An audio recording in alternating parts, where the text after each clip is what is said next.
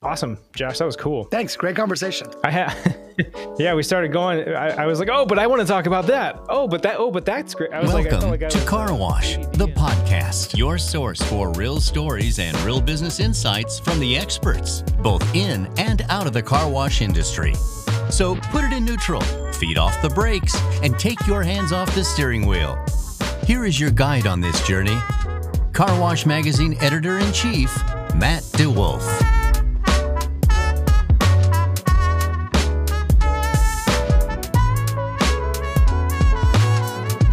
Hey everybody, welcome to this episode of Car Wash, the podcast that makes you a better car washer and a slightly better human being. I am your host as always, Matt DeWolf, Editor-in-Chief of Car Wash Magazine. Friends, today we are going to really deliver on that brand promise because we've got a special guest for you. Josh Linkner is going to be joining us.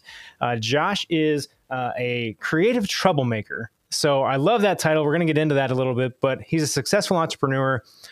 He is a successful author. But most importantly, he comes to us with a framework for how we can continue to think differently in times when we really need it and we feel like we need to differentiate at all costs. So without further ado, joining me now is Josh Linkner. Josh, welcome. Matt, thanks so much. Great to be with you. Josh, so tell me about Creative Troublemaker. Like, I always wanted to make my own title for myself, and you have this cool title. So tell me about that.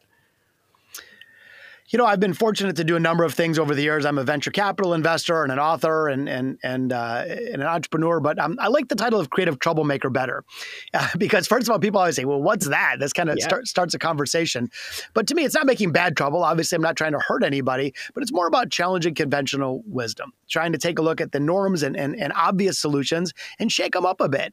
And when you think about those that really made history, from Einstein and Dr. King and everywhere in between, these were troublemakers. They had a disdain for the status quo and the establishment and tried to shake things up with some creativity. That's what I try to do both personally and professionally.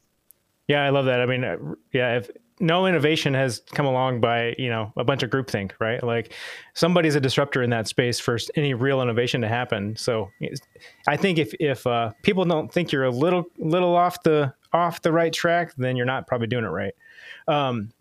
So let's talk about this a little bit. Okay. So there's this concept that, you're either creative or you're not. I want to get into that in a minute, but before we go there, in the car wash industry, there's a lot of money coming in. We're in kind of early stages of commoditization, and a lot of consolidator groups are coming in. And I think that for a lot of businesses who maybe aren't really ready to sell and move on to the next thing, they're really nervous about how can they differentiate. And so this pressure to like create and innovate and do new things is really, really intense right now. Are there some things that we can be doing to just kind of make sure that we give ourselves the space to think creatively? Yeah, absolutely. You touched on a couple of things. I mean, first of all, I've studied human creativity now for 20 plus years. I actually started my career 40 years ago as a jazz guitarist. So I've been immersed in sort of creative thinking. And I'll tell you this, though, the research is very clear that all human beings, and I underline the word all, are creative. We are hardwired to be creative naturally. That's our natural state. Now, many of us don't think that way because we maybe don't play music or can't do dance or art, but we can all be artists in our own field. We can be car wash artists, truthfully. And that actually can become a wonderful superpower that you actually don't need a bunch of money for. And it's funny, when you look at startups in Silicon Valley and such, you ever wonder why these big established companies are never the ones that innovate? It's these small, scrappy startups that don't have a bunch of resources that end up being even more creative. So I wouldn't think, I think the answer to the independent car wash owner that is trying to fight back against maybe some of the more well-funded competition, there's actually a beautiful opportunity to be very creative. In fact, in my most recent book, Big Little Breakthroughs, I really focus on the mindsets and habits and tactics of the most innovative people. And one of the 8 mindsets that I cover, having studied innovators around the globe, is the concept called use every drop of toothpaste. And it's sort of a playful way of saying being scrappy and resourceful. And it's odd, but sometimes when you are resource constrained, when you have less money, you actually become more creative. And often when you have all the money in the world, you actually deplete your creativity. So I'm not saying we don't want more resources, of course, but in the inevitable resource constrained situation, actually we might have even more opportunity to be creative, create competitive differentiation, and drive sustainable success. I love that analogy. Although in our household, there's a constant battle around toothpaste and the right way to squeeze that tube, by the way, which actually, when you think about it, it doesn't really matter because to use your analogy, as long as you're using all the drops of the toothpaste, you're in good shape. But it definitely does make you think differently, right? If you have infinite resources, you don't have to be as creative. You don't have to think differently. You can just do things the way they've always been done. So I really like that analogy. One of my favorite superheroes, real quick, is MacGyver. Yeah. And I love him because he doesn't have any superpowers. Like, he can't fly. He has no X-ray vision. But MacGyver always managed to get the job done with like a roll of duct tape and a paper clip. And the show was so successful that's now part of the English language. And I wrote in the book that Oxford Dictionary defines MacGyvering as a verb to make or repair something in an improvised or inventive way, making use of whatever items are at hand. And I just love that. Like, why can't we all be MacGyvers in our car washes? Although there is a better definition that comes from the Urban Dictionary. They define MacGyvering as a noun, someone who can jumpstart a truck with a cactus. I just love that. That's great. I mean, that's more like MacGruber, the MacGyver, right? I mean, right, MacGruber. All right. So talk to me now that we know that we should all be better able to jumpstart a car with a cactus. That's fantastic. Talk to me a little bit about this Big Little Breakthroughs kind of system. Like, I'm big on frameworks, and so I love any kind of time that we have something we can kind of reference and use and use to guide our thinking. Yeah, so this is my fourth book, and I really set out on an adventure. I spent over 1,000 hours interviewing CEOs and billionaires and celebrity entrepreneurs and even Grammy award-winning musicians. And I tried to answer this question, like, how do the most innovative people think and act? And what I discovered is exactly the opposite of what you might guess. We think that innovators have these really high risk tolerances, and every pitch they swing for the fences. They take these wild moonshots all the time. That they actually don't do that at all. The best innovators cultivate what I call everyday innovation, or big little breakthroughs, these small micro innovations on a high frequency basis. And the reason that that's better is it's way more accessible to more people. You don't have to be the CEO to do it, so everybody can be an innovator. You're taking way less risk per innovation, and those small wins really do add up to big wins while you're building skill at the same time. So to me, it's a much more pragmatic approach to driving creativity.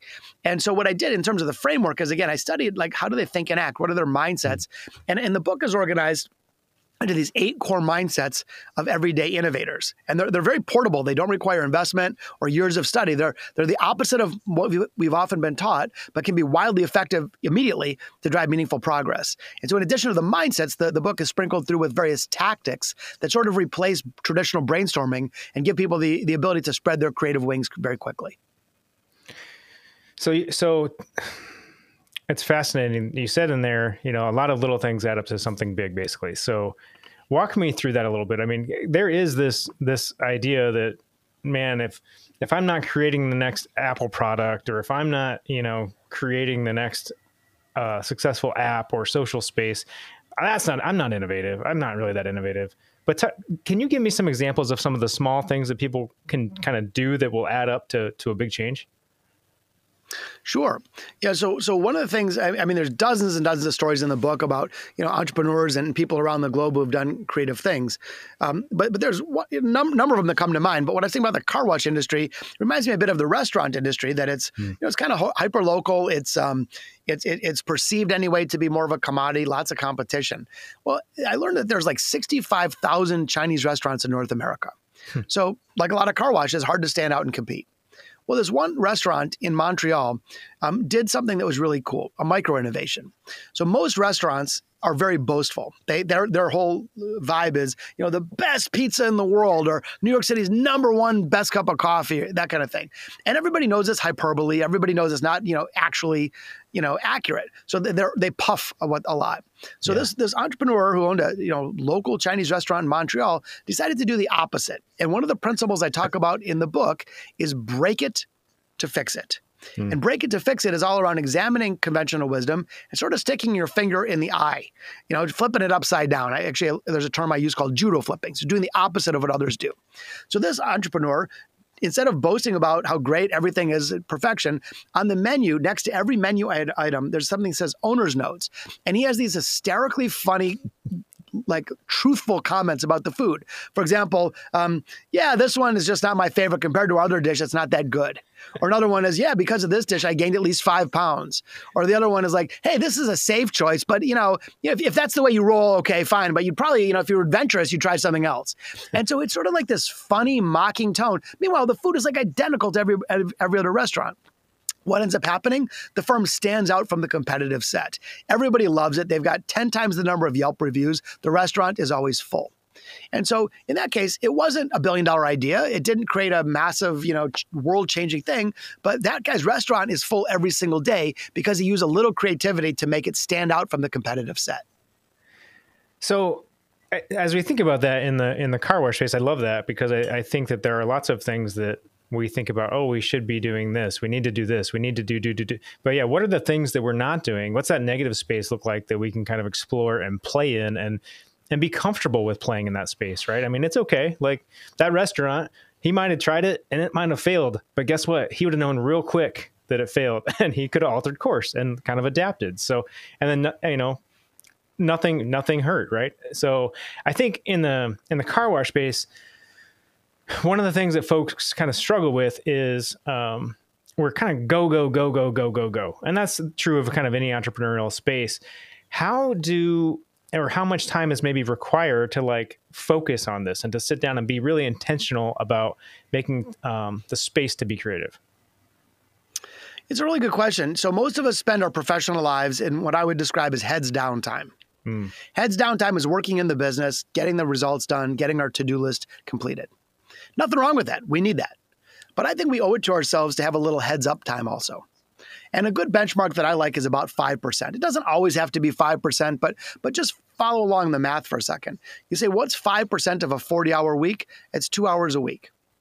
And so you say, okay, well, what would it look like if I spent 2 hours a week instead of being heads down, being heads up, and schedule it like it's a real important meeting and you can't move it. And in that time, you can practice some ideation techniques, or you can look around at other possibilities. You can look at adjacent industries and find things that you can borrow and bring back to the car wash industry. And what I've done all around the world over the last several years is I've issued people a 5% challenge. I say, just try this for 30 days. Stop at 30 days. Just try it for 30 days. Here's what I hear back. First thing I hear back is the first week is weird. You feel like you're frivolous. Like, oh my God, I'm going to get caught. Like I'm cheating on my spouse or something. But by the end of it, people report back the following. They say, number one, a 0% drop in productivity. 0. Magically, 40 hours get smushed into 38 hours. No one misses a beat. Yeah. But then this remaining 5% becomes this wonderful gift to the organization, to people personally, and they end up reporting back that it's been the most productive time that they've spent in the last 10 years. So I would just say, you don't have to commit to something forever. Try it for 30 days. Try a couple hours a week for 30 days and see what you think. But my hunch is that you will find that to be wildly productive. Well, and it helps. I think that with a couple of things here. So number one, blocking that time and making that an important thing and treating it like it's important is huge, because it's really easy to just say, oh, that was my think time. I got to take care of something else. Oh, there's this fire I got to deal with.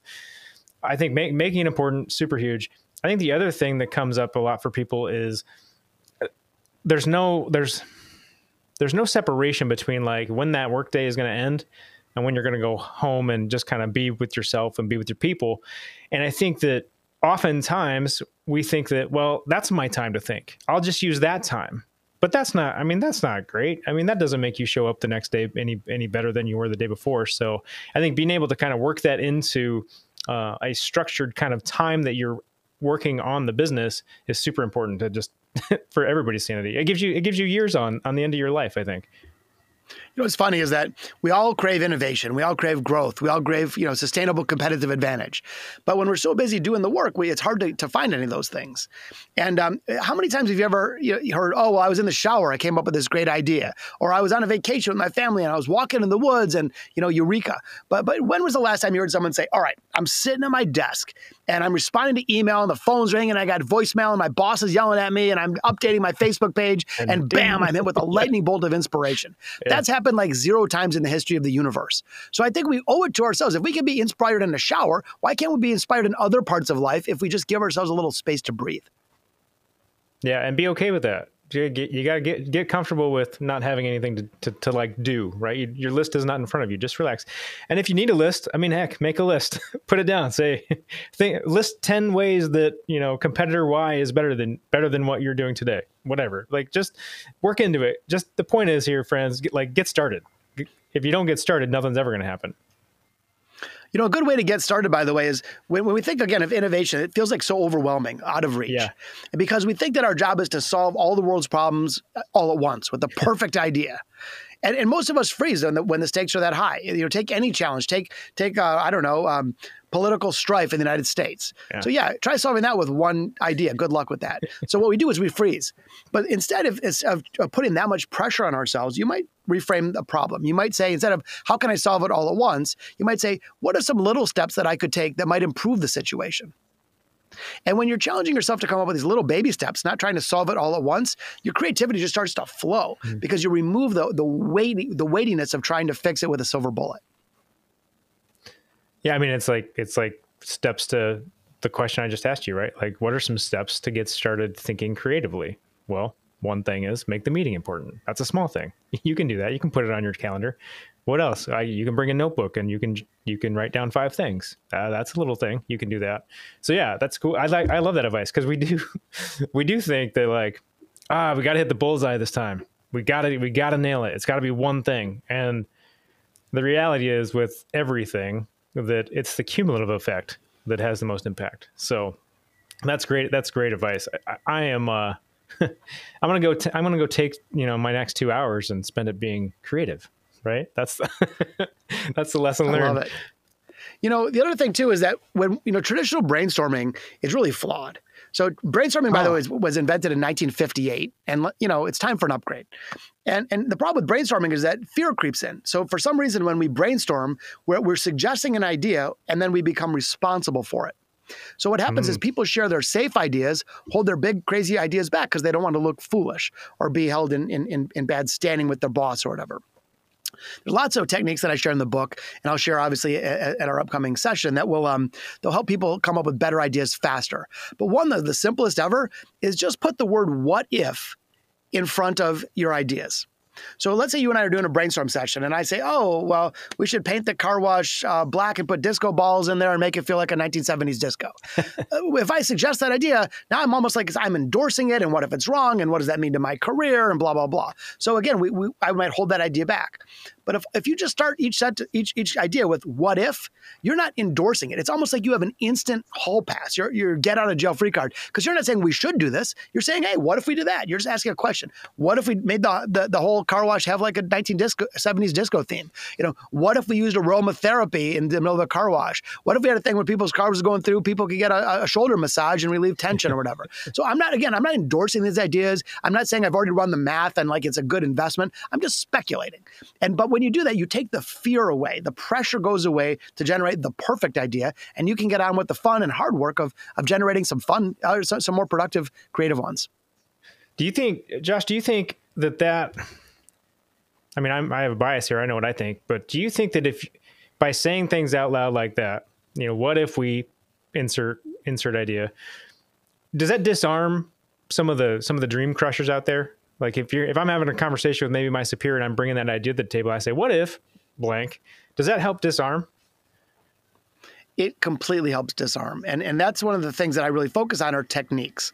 Another fun one, just since we're wrapping on techniques for a minute, is so you have a brainstorm session. The goal is to come up with good ideas, presumably. But again, the pressure and the fear and all this stuff. Here's a fun one. I call it the bad idea brainstorm. Here's the thing. It's a 2-part session. So the first thing, you're like, hey, how can we drive more revenue per hour at our car wash? Well, instead of trying to come up with good ideas, set a timer for like 10 minutes and have everybody come up with every bad idea they could think of. Oh, we could kidnap people at the bank and take them over to the car wash. Oh, we could give away car washes for free. Come up with terrible ideas and really try to come up with awful, illegal, immoral, doesn't matter. Come up with bad ideas. And what happens is, by the way, the energy is really high. Everyone's laughing. The whiteboards are filled with bad ideas. Now, crucially, you're not going to do the bad ideas. Then after the timer expires, you just go examine the bad ideas and say, wait a minute, is there a kernel in there in any of these where we could flip it? We could do a legit flip and make the bad idea a good idea. So instead of kidnapping people at the bank to bring them to your car wash, you might say, hey, maybe we could come up with a partnership with the bank that's down the block. And every time someone gets a deposit slip, they get a little thing on the back of the deposit slip where they get a discount off their car wash. So what happens is that usually we're held back by the gravitational force of fear and incrementalism. When you do this bad idea brainstorm, it forces you to push your creative thinking all the way to the edge. Too far, of course. But then I'd rather you have to ratchet that back a little bit to reality than have to fight gravity. And it's a very fun and easy technique to bust through those things that normally hold us back. That's fantastic. Like I was just thinking about the times that I've worked with some of the vendors that I use for different design projects and magazine layout and those kinds of things. And it's so much easier to pull that creativity or the wild design back in than it is to get a proof of something and look at it and go, you need to be more creative. Like you need to try something different. Like, because they already have their mentality. But if you say, look, go wild, like have at it, make it whatever you think looks cool. And then we'll ideate, we'll design, think around that, and we'll make sure that it works. And I find that inevitably you get 10 times better results by letting people really like embrace it and go for it, and then pulling it back, as opposed to being like, here are our very strict guidelines that you must stay within in this box. And then you get something that you don't like and you're like, I wish it was cooler. That just doesn't work that way. I want to talk about yes and. I want to know where you are on this, because it's like a traditional, like kind of an improv-y thing, and you see it in a lot of business circles about doing this exercise of yes and. Are you a fan of that, or do you feel like that's old school? So for those that don't know what you're referring to, yes and, you're right, is a technique used in improv comedy. And so you're trying to come up with ideas, you're building a story, and I might tell something, but instead of you saying no but, you say yes and. You're sort of building on my idea in a non-judgmental way and to see where this leads. I'm actually a fan of it, because I think that often we tend to shoot down initial ideas rather than trust the idea that might lead to the idea, or the idea that leads to another idea, which leads to another idea. And I hearken this back to my days playing jazz music. Jazz is a very improvisational art form.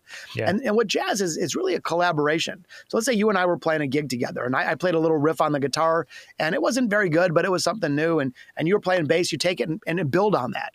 And then the drummer hears it and grabs a little bit of that rhythm on the cymbal. And then the sax player overhears this whole thing and takes it from there and rips a killer solo to the delight of a standing ovation crowd. Well, you might say, well, who invented that solo?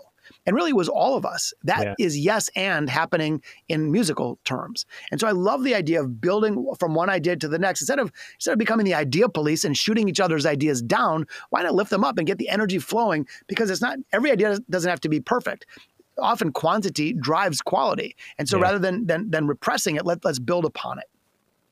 Yeah, that you touched on a key word there, energy, right? Like nothing sucks the energy out of a room quicker than, the one person in the front of the room saying, yeah, I don't know. We tried that before. It's not going to work. Or no, that's going to cost a lot of money. That sounds like a lot of work. That just, goodness, talk about a crummy culture. I want to, that's a warning sign for sure. Yeah. I want to shift gears a little bit. You are obviously, you've been studying creativity for a long time. You've been a successful entrepreneur, a successful author. I want to know what you've seen happen as money comes into industries. So obviously the car wash industry is hot right now. Some people have said to me, I'm concerned that as all this money is coming in, we're going to lose that innovation out the back. What have you seen in your experience? So I'm a tech entrepreneur, and I would say that in technology anyway, it's the opposite. Yeah. So when a lot of technology pours into social media, for example, or a lot of money comes into social media, doesn't mean that people start becoming less innovative. What you see is actually, funny enough, those that receive the money sometimes actually slow down their innovation because they get all fat, dumb, and happy. But the ones that don't, now you've got a bigger target. And so what happens, for example, if a big investment comes into a mobile app company, all the other mobile app companies that didn't get investment become really hungry and really scrappy and really creative. So I don't think that money and resources are evil at all. I think they can spur activity. Certainly can help you afford talent. But I don't think that it's either a net, it's a game changer either way. I don't think it's a big win. I don't think it's a big loss, because I think there's other factors to consider. And those other factors are really, can we create a culture that supports responsible risk-taking? Can we give people the tools and frameworks they need to tap into this natural resource that we all have, bring it to the surface and let it run? Let's talk culture real quick, because I think that's key here. You said, how can we create culture? How do we, in our business, make a culture that can support this kind of creative thinking and this creative ideation and this approach? I write about this a lot, and I've written about this for years. There are a number of things that leaders can do to create an innovative culture. One of them is create rituals and rewards that support the creative process. If you want people to be creative and you just stick a sign on the lobby, say, go be creative, but then you yell at people when they come up with a half-baked idea, you're killing creativity. So we have to remove the fear. We have to make it a safe zone where people can be creative. I think giving people annual targets and rewards on it. If you say to someone, listen, 30% of your bonus is going to be tied to the number of ideas you generate, people are going to generate a bunch of ideas. So I think that's a crucial thing. But one thing that's just free and easy to do, I've been a big fan of changing people's titles. So whatever your title is, what if you just added the word artist? So instead of car wash owner, you're a car wash artist. Yeah. What if, you're a mechanical line inspector, you're a mechanical artist? And so when you think about art, the first image in your mind is someone painting on a canvas. But when you really look deeper, art is simply the intersection of skill, which everyone already has, or they wouldn't be, a part of this group, and creativity, which is imagining not just what is, but what's possible. So for me, whether you have 10 employees or 10,000 employees, why not make everybody an artist? Doesn't mean they're going to be irresponsible. Doesn't mean they're going to use bad judgment. But why not think of people as an artist? And I think just the terminology alone will help reframe people's thinking, saying, look, this is part of the job. We got your back. We understand you're going to make some mistakes, but part of your job is to be an everyday innovator. Let's innovate together. Yeah, two of my favorite things. One is incent the behaviors you really want to see, and two is that words matter, friends. Words do matter indeed. Josh, I'm going to let you get back to it. I've got one more question for you though, before I let you go be more creative. I like to ask everybody, what's one thing that I can do today to be better tomorrow? And you can take this any direction you want. We could write books and books on this. Yeah. It's a fabulous question. And, I think maybe just staying in the lane of creativity for a minute, take a second to close your eyes and think back when you were in kindergarten. There's no such thing as a non-creative kindergartner. 100% of kindergartners are creative. What happens is over the years through our, well-intentioned, I'm sure, bosses and teachers and parents, we sort of grow out of our creativity instead of growing into it. So maybe it's reconnecting to that wonder-like spirit that we had as a kid. Again, not doing irresponsible things, but using that creativity really productively to drive meaningful progress in our car washes. And maybe just take a minute to say, you know what? I'm an artist. I'm an innovator. I don't have to only do what's written on the page. I can draw outside the lines a bit. And I just think having just the mere recognition that each of us can find room for creativity, that's a really liberating insight. And I think that's a good step to get rolling. That's great advice. Great advice. Friends, it's been a true pleasure to be able to share some of Josh Linkner's story with you. Josh, thanks so much for joining us. Matt, thank you. Keep doing great work out there. Hey, if you are listening to this or watching this, wherever you might be, you can get more great stories, more great ideas, and more great inspiration at carwashmagazine.com, or subscribe at Car Wash the Podcast, anywhere you are consuming your podcast content. And friends, until next time, when you're out there killing it, washing cars and being creative, there's just one thing you've got to do, and that is keep it clean. Car Wash the Podcast is your source for real stories and real business insights from the experts, both in and out of the car wash industry. Our show helps investors, owners, operators, and managers think about ways to enhance their business. Our podcast is a free on-demand audio program that provides information on the latest trends impacting the industry, tips from successful industry leaders, and inspiration for our listeners.